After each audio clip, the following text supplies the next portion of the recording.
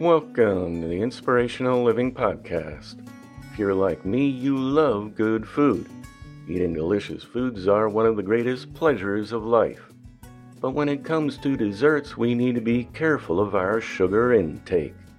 That's why I was really happy to discover today's sponsor, Love Good Fats.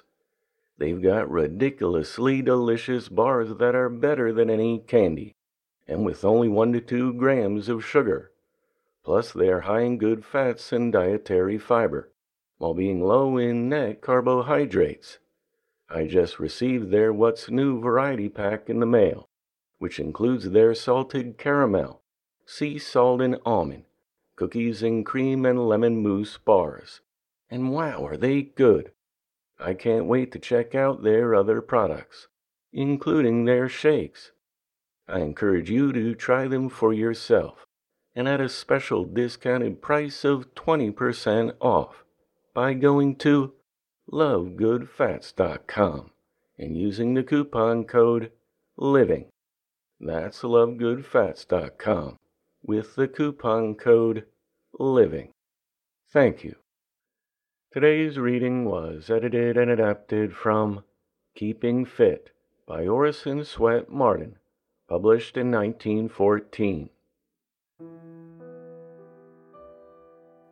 The grandest work a human being can do is to keep themselves fit for the greatest thing they are capable of doing, the highest service they are capable of rendering, always up to the level of their greatest efficiency. To keep fit is to maintain perfect health, and perfect health depends upon a perfect balance of mind and body, unimpaired physical vigor, absolute inner harmony, and a calm mental poise which nothing can disturb. Every normal human being can, if they will, raise themselves to this condition. You can live in such a simple yet scientific manner that you will not only have great disease-resisting power, but you will also be at the maximum of your creative ability. When the body is in superb physical condition, it stimulates the mind and develops its maximum force to create and accomplish. When the body is down, the mind is down. All life standards are down, and your whole nature is demoralized. No one can be healthy or harmonious with a pessimistic outlook on life, for this produces physical and mental depression, the forerunner of ill health. Not only does disease catch the person whose vitality and physical resiliency are low, but mediocrity marks them also, because all their mental standards are down too. I criticized a carpenter working for me recently for using dull tools. He excused himself by saying that he had been too busy to sharpen them. He had been working for weeks with a dull saw, and with a plane which had notches in it, leaving ugly ridges on the boards he was planing. He had probably wasted more time in working with dull tools than would have been required to sharpen them several times, to say nothing of the inferior work he was turning out. Many people go through life doing their work with dull tools, just as this carpenter did. The edge is off their energy, their ambition is dull, their initiative lags, their enthusiasm is exhausted, their willpower is weak, their intelligence is blunted. All their powers are at the minimum instead of the maximum efficiency, because they have neglected their health, or in some other way reduced their efficiency by failing to keep fit. The most precious capital you have are the deposits of life force, of vitality and reserve power, in your physical bank. There is nothing which will lead to bankruptcy of a person's life quicker than neglect or abuse of their health capital. An individual too busy to take care of their health is like the worker too busy to sharpen their tools. Anything that produces should be kept in a condition to produce the largest or best possible output. What would we think of a person who had an enormous, productive farm, but carelessly cut down its possible output by 75%? Yet most of us cut down the possible output of our brains, our energies, even more than 75% by our carelessness, by strangling or crippling our sources of power.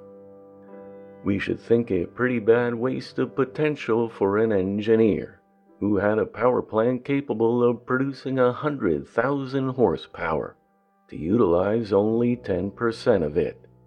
Yet that is precisely what most of us do with our physical powers.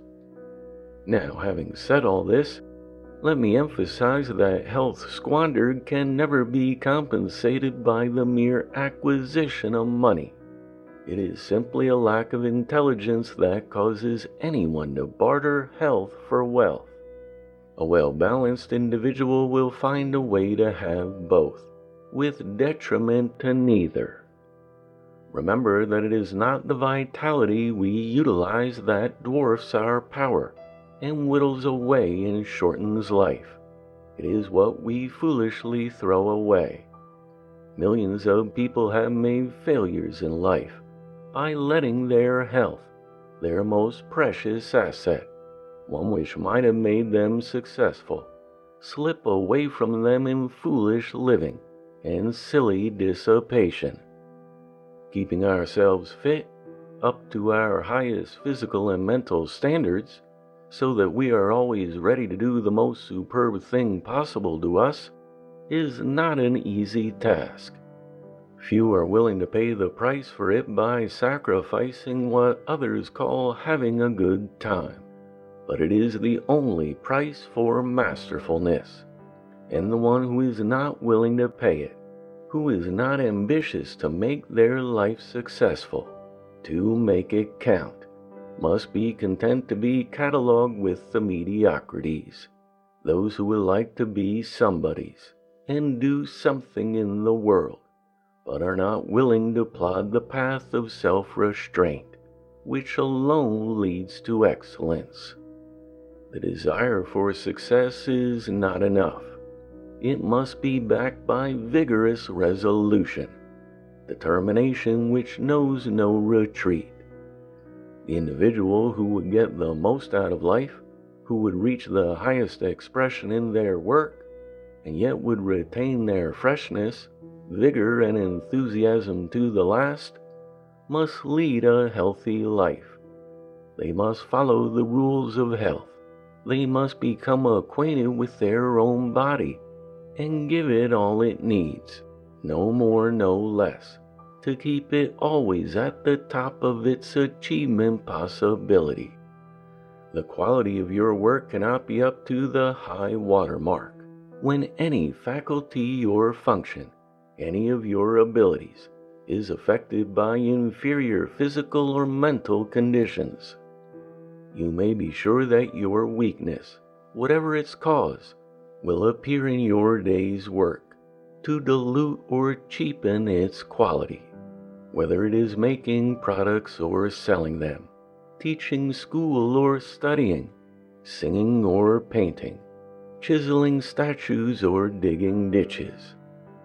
I know people with but one talent whose life habits are so healthy and regular, whose time for recreation and sleep, exercise and vacations are so well ordered, who take such superb care of themselves that they are constantly at the top of their physical and mental condition, and accomplish with ease much more than other people of 5 or 10 talents, who waste their energy and squander their power by abusing their human machines which are so marvelously and wonderfully made. A great many people go through life in a sloppy, slovenly way. They never have things up to the mark. there is always something the matter with their life machinery. It is out of order, and they go on from year to year, sowing faulty seed and reaping scant harvests. Distinctive achievement of any kind is costly. It is not half as easy as sliding along the line of least resistance and having a good time, not bothering one's head about system and schedule, but there is a wide difference in the results.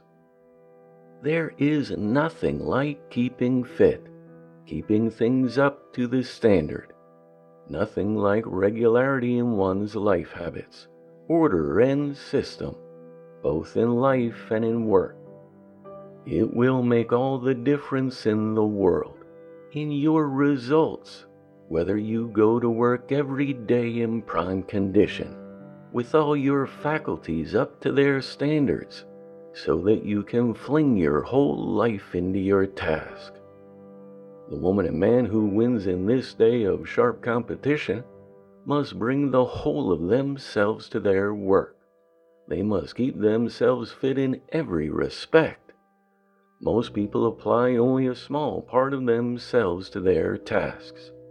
They cripple much of their ability by irregular living, bad habits, lack of sleep, and eating unhealthy food. They do not go to their tasks every morning as whole men and women. A part of themselves, often a large part, is somewhere else. They thus carry weakness instead of power, indifference and dullness instead of enthusiasm and alertness, to the performance of the most important duties of their lives. There are, on the other hand, many men and women who cut down their fitness and efficiency by continually overdoing and never allowing themselves a good time. They go to the other extreme.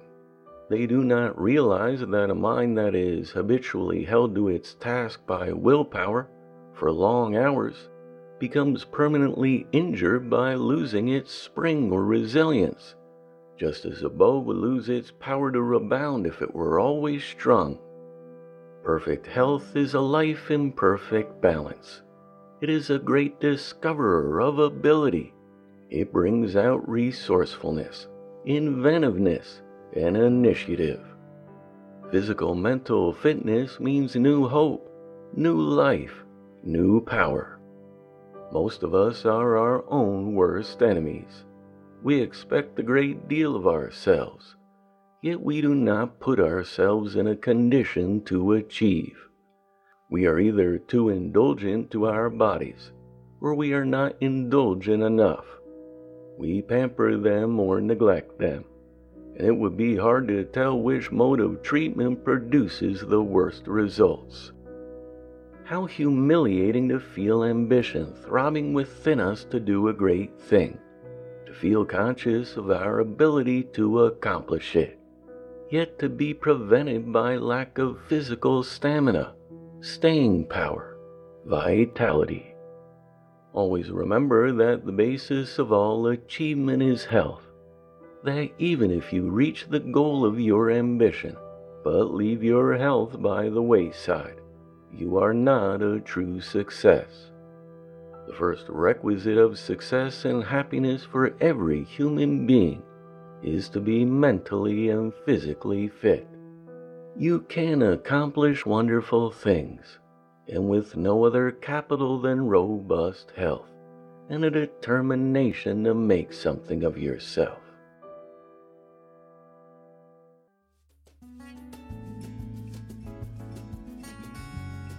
The Inspirational Living Podcast is a production of The Living Hour. Get the best of our podcast in heirloom hardcover or digital ebook by visiting inspirationallifelessons.com. Thanks for listening. I look forward to talking with you next time.